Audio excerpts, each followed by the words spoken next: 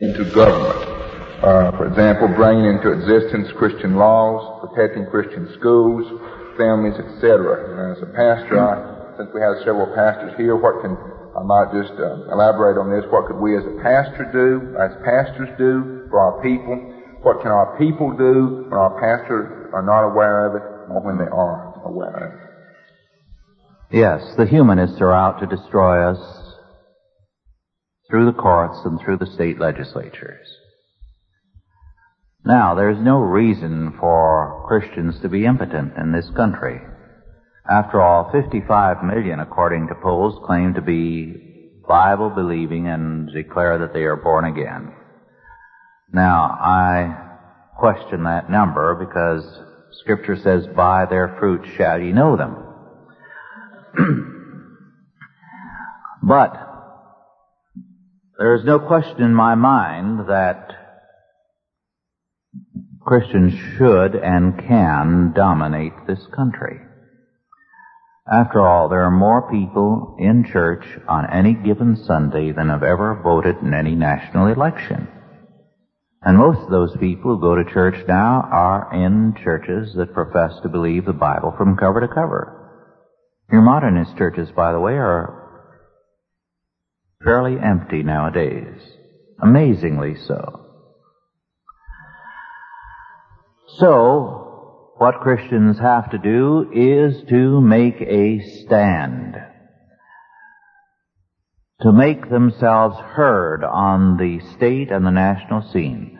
Now, just nearby in North Carolina, the Christian schools lost in court there. I was a witness there. They lost the case. But the churches that were involved did their work. They made the issues plain to people up and down the length and breadth of North Carolina. The pastor at Winston-Salem, Dan Carr, a Baptist pastor, was asked by a group of other churches, would he resign and spend full time informing people up and down the state as to what was happening and to help arouse Christian opinion in the state. And he's doing that. No time at all, the governor came around to them and wanted some help from them to frame legislation that would alleviate the Christian school crisis. Dan Carr was stirring up too much trouble. So they have that legislation now.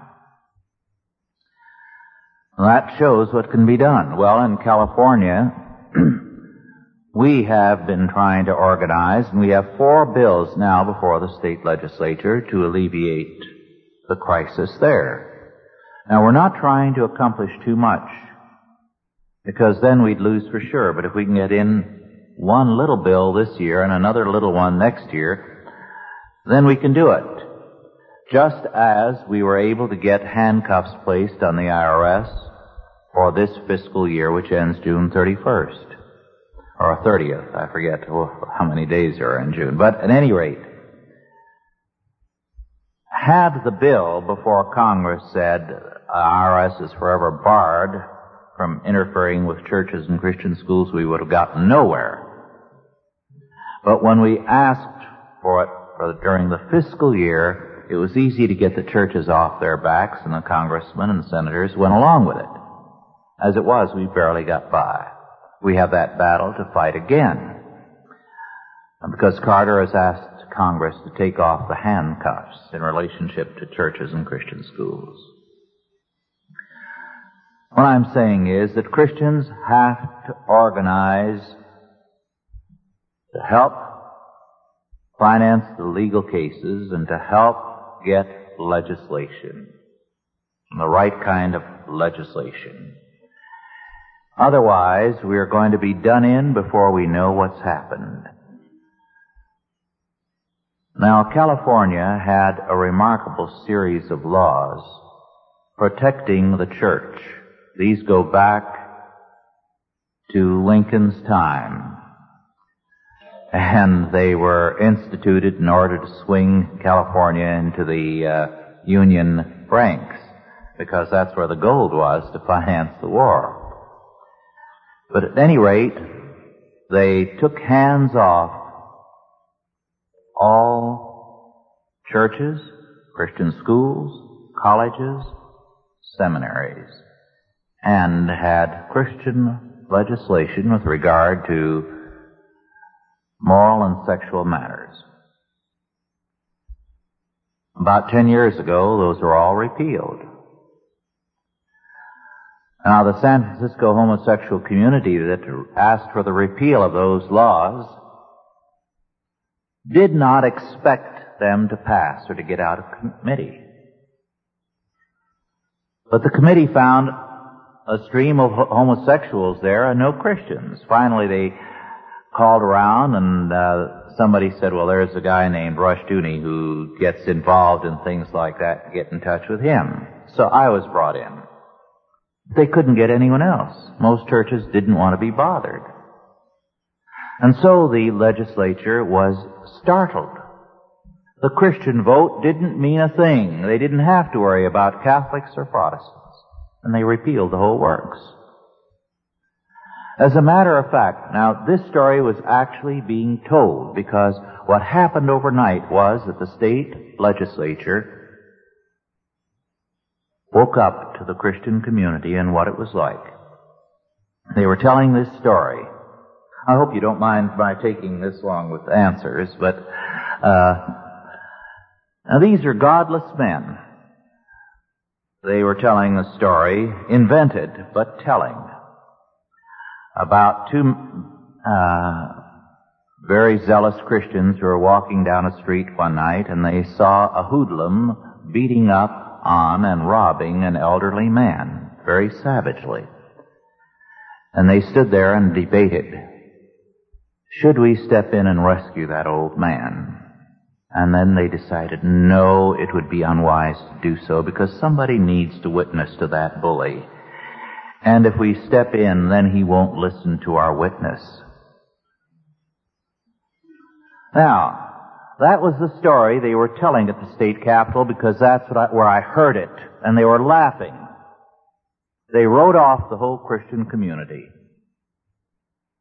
So it's taken a lot of work in recent months to get an aroused Christian community to fight to save these churches and get legislation introduced. We've got to do it. We have 2 or 3 good groups in Washington. We need to work with them, and we need to work with the local ones. And it means not once, but again and again. We got in an unprecedented volume of mail to the IRS when it tried to control every Christian school in the country. They were shocked. The IRS by law is required to answer every letter it gets. They'd never had more than a handful, and suddenly they had 150 or 60,000. And everybody was taking time off to sort the letters. And they were appalled. Congress got even more. We need to do that and to go even further to get specifically Christian legislation back on the books.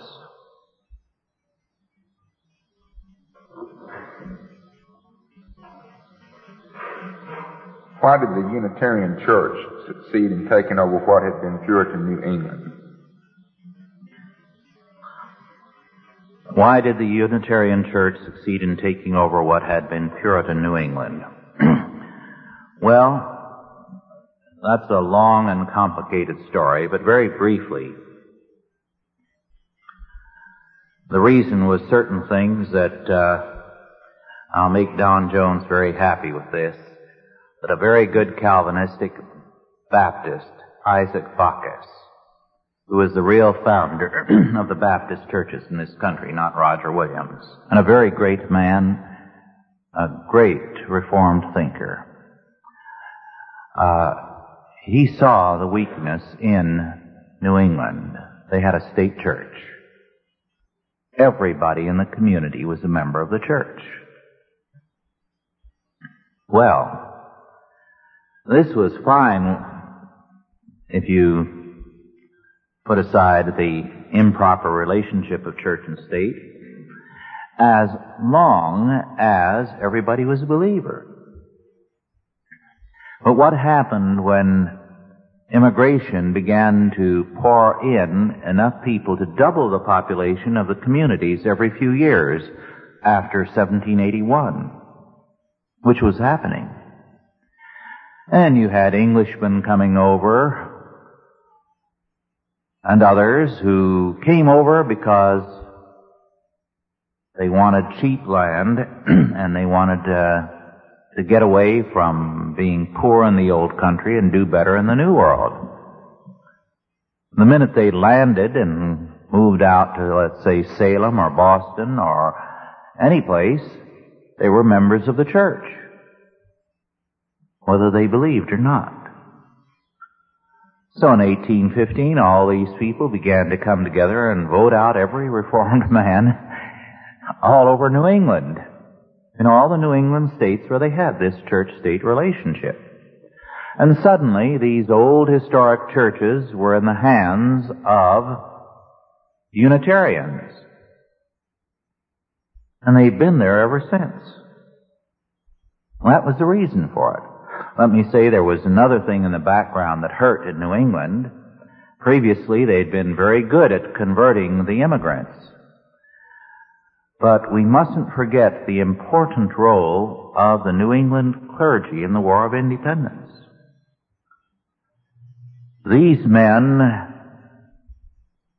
laid down some of the doctrines that gave the grounds for resistance. Many of them joined the army or were chaplains. The British regarded the churches as responsible for the war, and wherever they went, north and south alike, they headed for the local church, and if it was all reformed, they burned it to the ground. Well, at the end of the war, it was the Calvinistic clergy in all the colonies who had had the greatest loss of life. Many of them had been killed during the war. It was their churches that had been burned to the ground. By the time they got around to rebuilding and trying to reestablish their parishes, the Unitarian onslaught hit them, and they never recovered from it.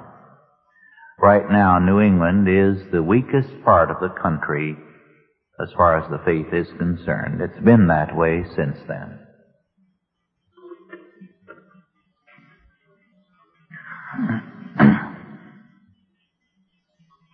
What is the proper biblical response to the good works of the world, such as shrine, hospitals, child abuse, fights, etc.? Well, I don't believe we need concern ourselves with those things to take a stand one way or another. We have so much to do. There's no need for us to get involved one way or another with these other things. If they want to do them, well and good. But there is an important factor here. A lot of these good works by the unbelievers or modernists has been motivated for a generation or several generations by a Christian background. There is a sociologist, a very fine Christian, who's been working in this area, and he says, by the way, the main villain in the decline of seminaries and Christian colleges that are Christian is accreditation. He says one new group after another begins and says we're going to create a new movement, we're going to stand on the whole Word of God. Then the first thing they do when they organize a seminary or a Christian college is to go around to the humanists begging for accreditation. And he said in no time at all they are a humanist institution. So says this very able sociologist, and he's documented it. But at any rate, he says, as a result, the modernist churches for some generations have been a halfway point between Bible-believing churches and the world. They grow up in the Bible-believing churches or go to the Bible-believing colleges and seminaries, and there they get some of this humanism, and from there they go to the liberal churches, and then their children go out into the world completely. So we have been fueling them, and they've been fueling these various moral good works projects in the community. But their impetus is dying, just as their churches are dying now. I know that the United Presbyterian Church, for example, had assets going back to the colonial period in endowed funds. It used to be at the beginning of the 50s that their Board of National Missions, for example, I think the income was $10 to $20 million before anybody gave a nickel in these endowed funds. One church after another has used up its endowed funds in the late 50s and throughout the 60s to try to promote world revolution and social revolution in this country. And now they don't have any money. They're running out of steam. And the same impetus is also missing in these various lodges and other groups. The most impetus and steam is in the last part of this question, child abuse fights, where the legislation desired is aimed against the Christian family. Do you know there are enough books and laws on the books in every state to take care of every case of child abuse? What do you think happens today in a case of child abuse? The person is arrested and taken to court and sentenced. The laws are already there. So when they demand more legislation, what they're saying is, we want laws to control you. That's why it's so dangerous. Incidentally, there were sinners around when I was younger, and there were cases of wife beating and child abuse. They were taken care of without going to the courts, because the Christian community felt that it had a responsibility. I grew up in a small California town where we had one atheist, and we'd look at him. He was some kind of freak, you know. Didn't believe in God, didn't go to the church at all. No church. Everybody went to church, everybody believed. You had to be crazy not to believe. That was the common attitude. And in those days, that little town had a one-room jail, and about once a year somebody would get drunk and get tossed into the jail, and everybody in the high school would go by the jail. It was the sensation of the week or the year, you know. Somebody's in jail. Wow. Now they've got, I think, 700 to 900 more people in town. That's all. They have 18 men out on patrol, radio-operated police cars, and they can't keep up with the situation because the churches, by and large, are now modernist in that town.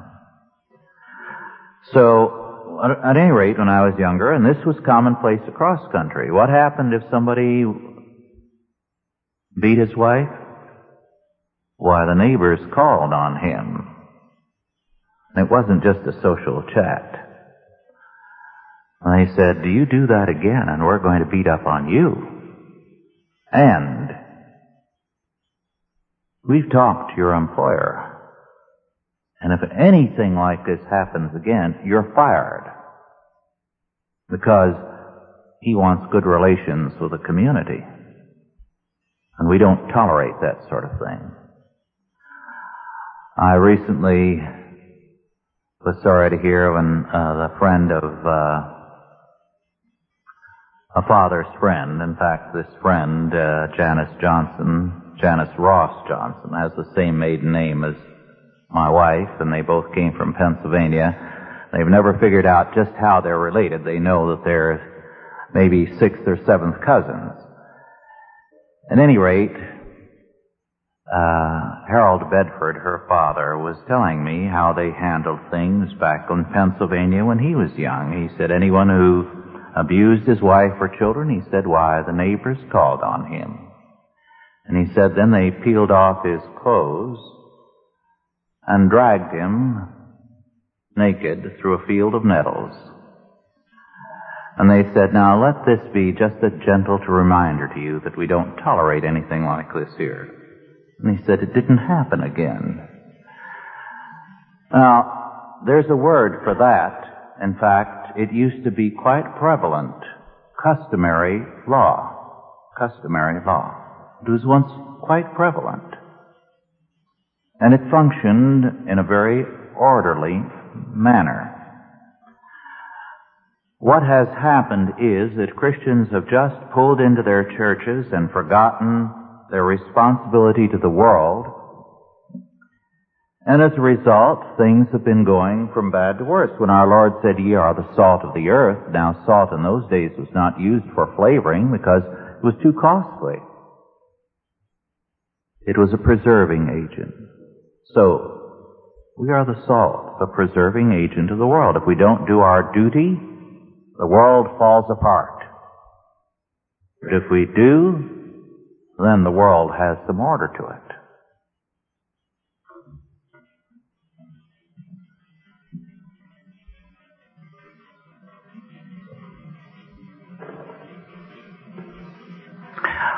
This is a wonderful question. Since an excellent case can be made that schools teach humanism as a religion, why haven't mandatory education laws been challenged under the First Amendment? Well, I would like to see that kind of thing done if we could raise the money and find some parent to go to court over it. It would take to fight it to the U.S. Supreme Court at least $500,000 or more. But it needs to be fought, and one thing we ought to fight too in the process is tax funds going to state schools as a violation of the First Amendment because they teach humanism. A good case could be made for that. The Supreme Court has defined humanism as a religion. Well, if a Christian school can't get tax funds, why should a humanistic school get them? Oh, we've got good legal grounds there. I hope in the next few years we can do it. I would like to see a malpractice case against the public schools. Remember, according to federal statistics, as of, I believe, 75 or 6, there are 21 public school graduates who are illiterate. Illiterate. Which means they cannot read. They can't take a driver's test. They're in trouble. On top of that, at the same time, it was estimated that there were 9 million in the schools who are going to be graduated as illiterates. Well, someone ought to take them to court. 1 or 2 parents have filed such suits, but they back down after a while. And the judge has denied, they haven't appealed, they haven't put their heart in it. We need a concerted effort there.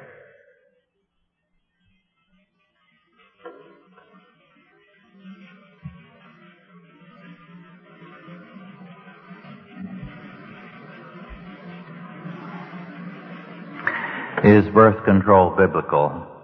Please address especially the argument that nowadays economic pressures force Christians not to have a large number of children. Well, first of all, economic pressures are not as bad now as they have been during most of history. We have it easier now, but we simply want more. We want a new car every so often and a very good vacation and the best of everything. It really infuriates me to see parents who are living quite well indeed say they don't have the money to send their children to a Christian school or can't afford more children. I have 6. I couldn't afford any of them.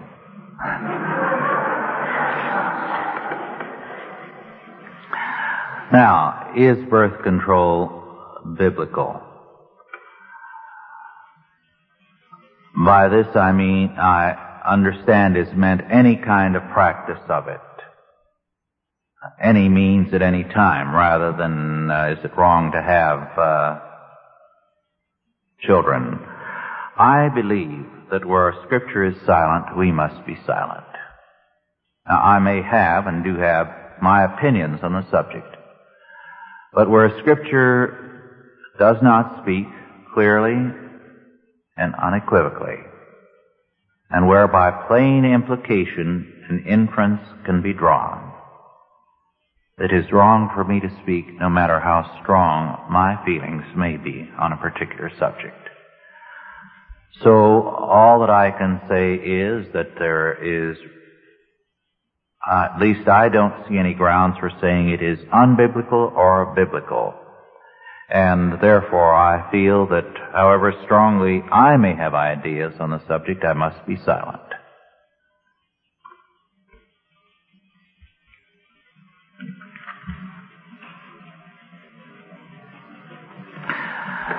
Does the term dominion man of necessity dictate a postmillennial eschatology, or is it possible to hold to God's ordering of all things while holding to amillennial eschatology? That's quite a question. And let me say this first of all. Of the three positions, two go back very definitely to the early church. Postmillennialism and premillennialism of the non-dispensational pre-trib variety, which began in the early 1800s. You find very definitely in some of the early church fathers. Amillennialism was born with Augustine, and it was, I believe, to a large extent a product of his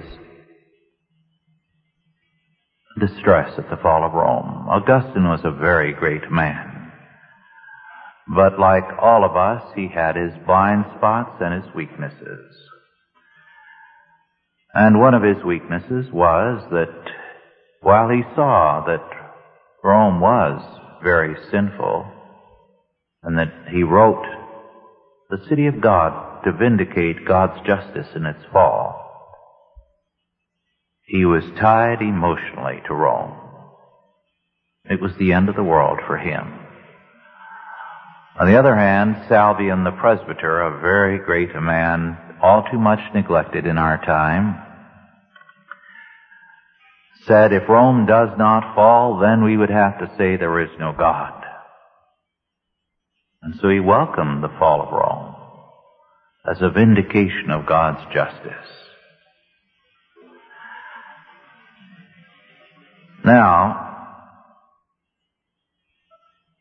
Augustine's amillennialism, because it began with him, led to some very dangerous consequences. The world was only going to go from bad to worse, he felt.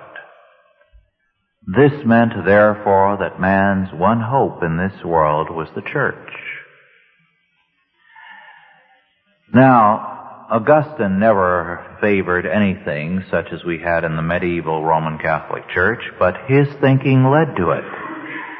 Because the world out there you couldn't concern yourself with, pull yourself into Mother Church and develop the church. So you had the tremendous power of the church developed by that Catholic amillennial theology.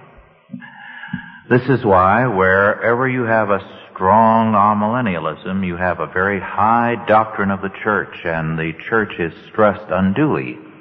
I think this has been one of the weaknesses in an otherwise very, very fine communion, which in its day has contributed a great deal to the American faith and Reformed tradition of the Christian Reformed Church.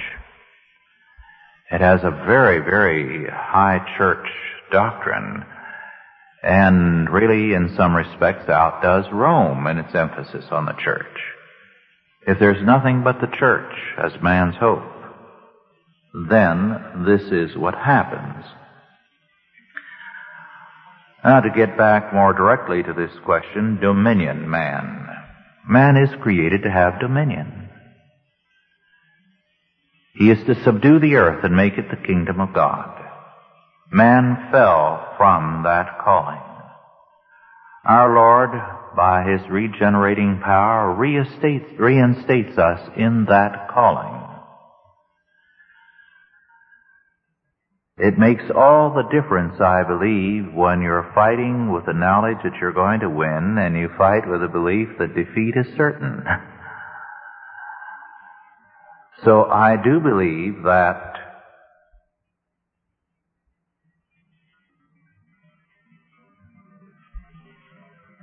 it is postmillennial eschatology is most in conformity with a concept of dominion. That logically it necessitates, the one necessitates the other. Now, having said that, let me add that a very dear friend, Pastor Harry Jackson, who is involved in this case and is the leader of the churches protesting in California, is pre-mill, godly of men and bravest of pastors. He is prepared to go to jail rather than to surrender an inch of what is the Lord's dominion. And this is true of other men I know who are pre-mill or amill. So I don't say that post-mills have any kind of corner on grace. In fact, sometimes they're somewhat graceless.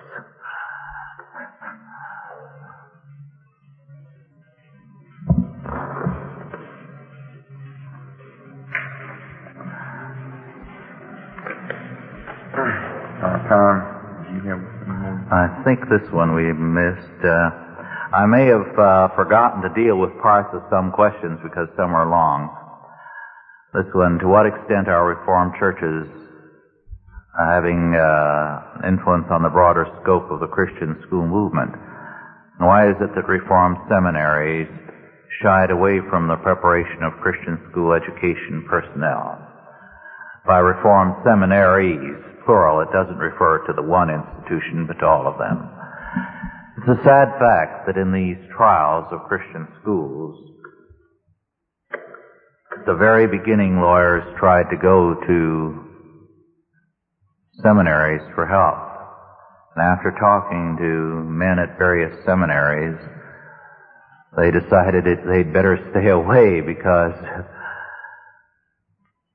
the men would have sold them down the river in a court. It's sad that the seminaries are not doing something, both the Reformed and Arminian, for the training of Christian school personnel. The Reformed churches were leaders originally in the area of Christian schools. After all, in the colonial period, it was the Reformed churches of America, by which I mean all Presbyterian and non-Presbyterian, that were the leaders in Christian schools, tremendously so. They were the last ones to surrender it after the birth of the public school movement. In the South, by the way, the Reconstruction period forced public schools on the South, and the Christian schools were bankrupt because of the war.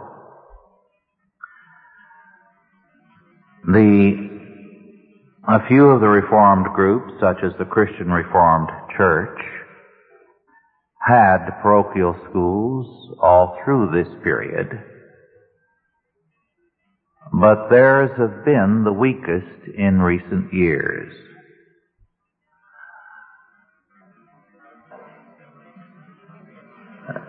Why, I do not know, unless it has been the influence of humanism and a false pietism on their part, so that they've withdrawn from the world into the church and given up education and everything else. What does interest me is that right now one of the most rapid areas of growth of the Christian school movement is in Baptist circles. Now again, Don Jones will be very happy to hear this. But you know, this has been one of the most terrifying facts to the public school people. They know the public school movement is finished because the Baptists have abandoned it. Throughout the South, for generations, the Baptists have been the champion of the public schools.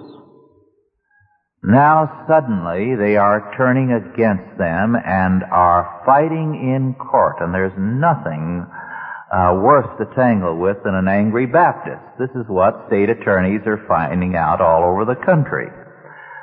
They fill the courthouse area with busloads of people, and they create demonstrations that upset the legislators and the judges.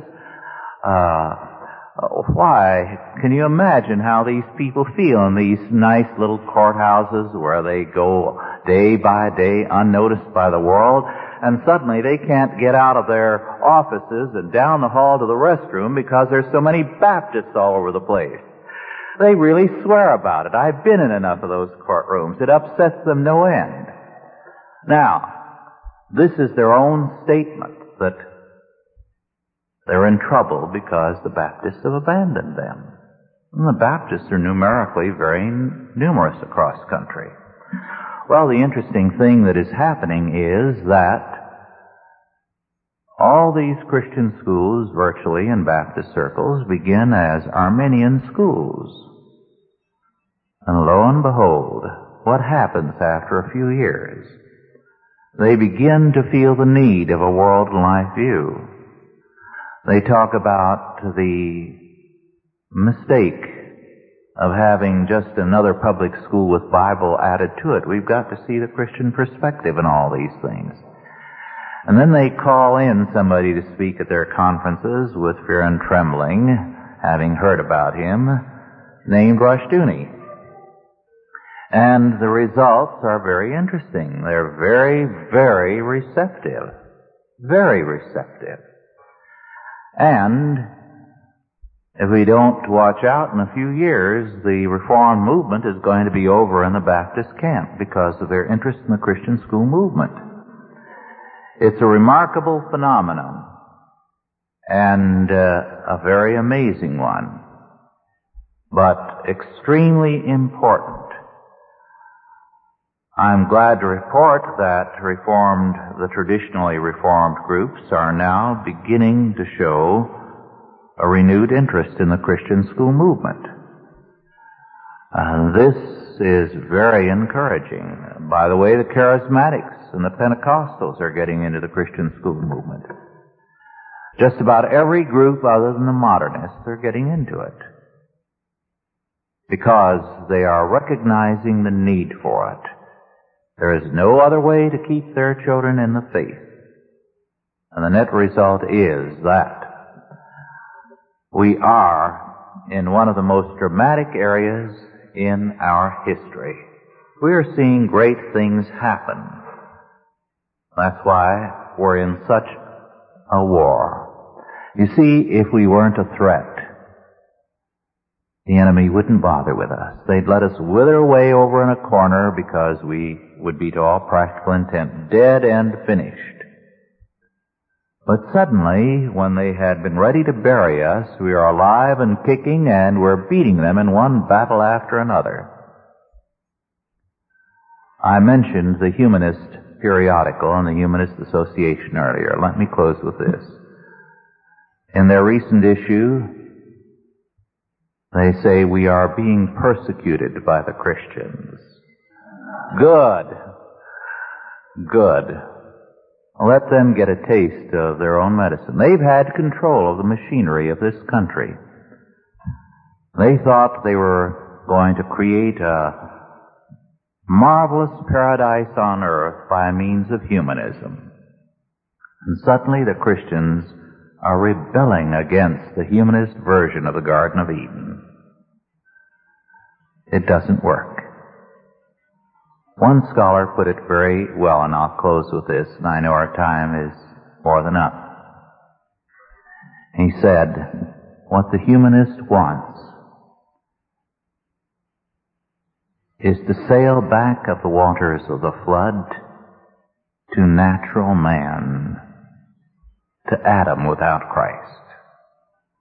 So the issue is between natural man and regenerate man, between Adam and Christ. And he said, that is the battle of the modern age. I think he's right. We have to stand very clearly with Jesus Christ. Thank you.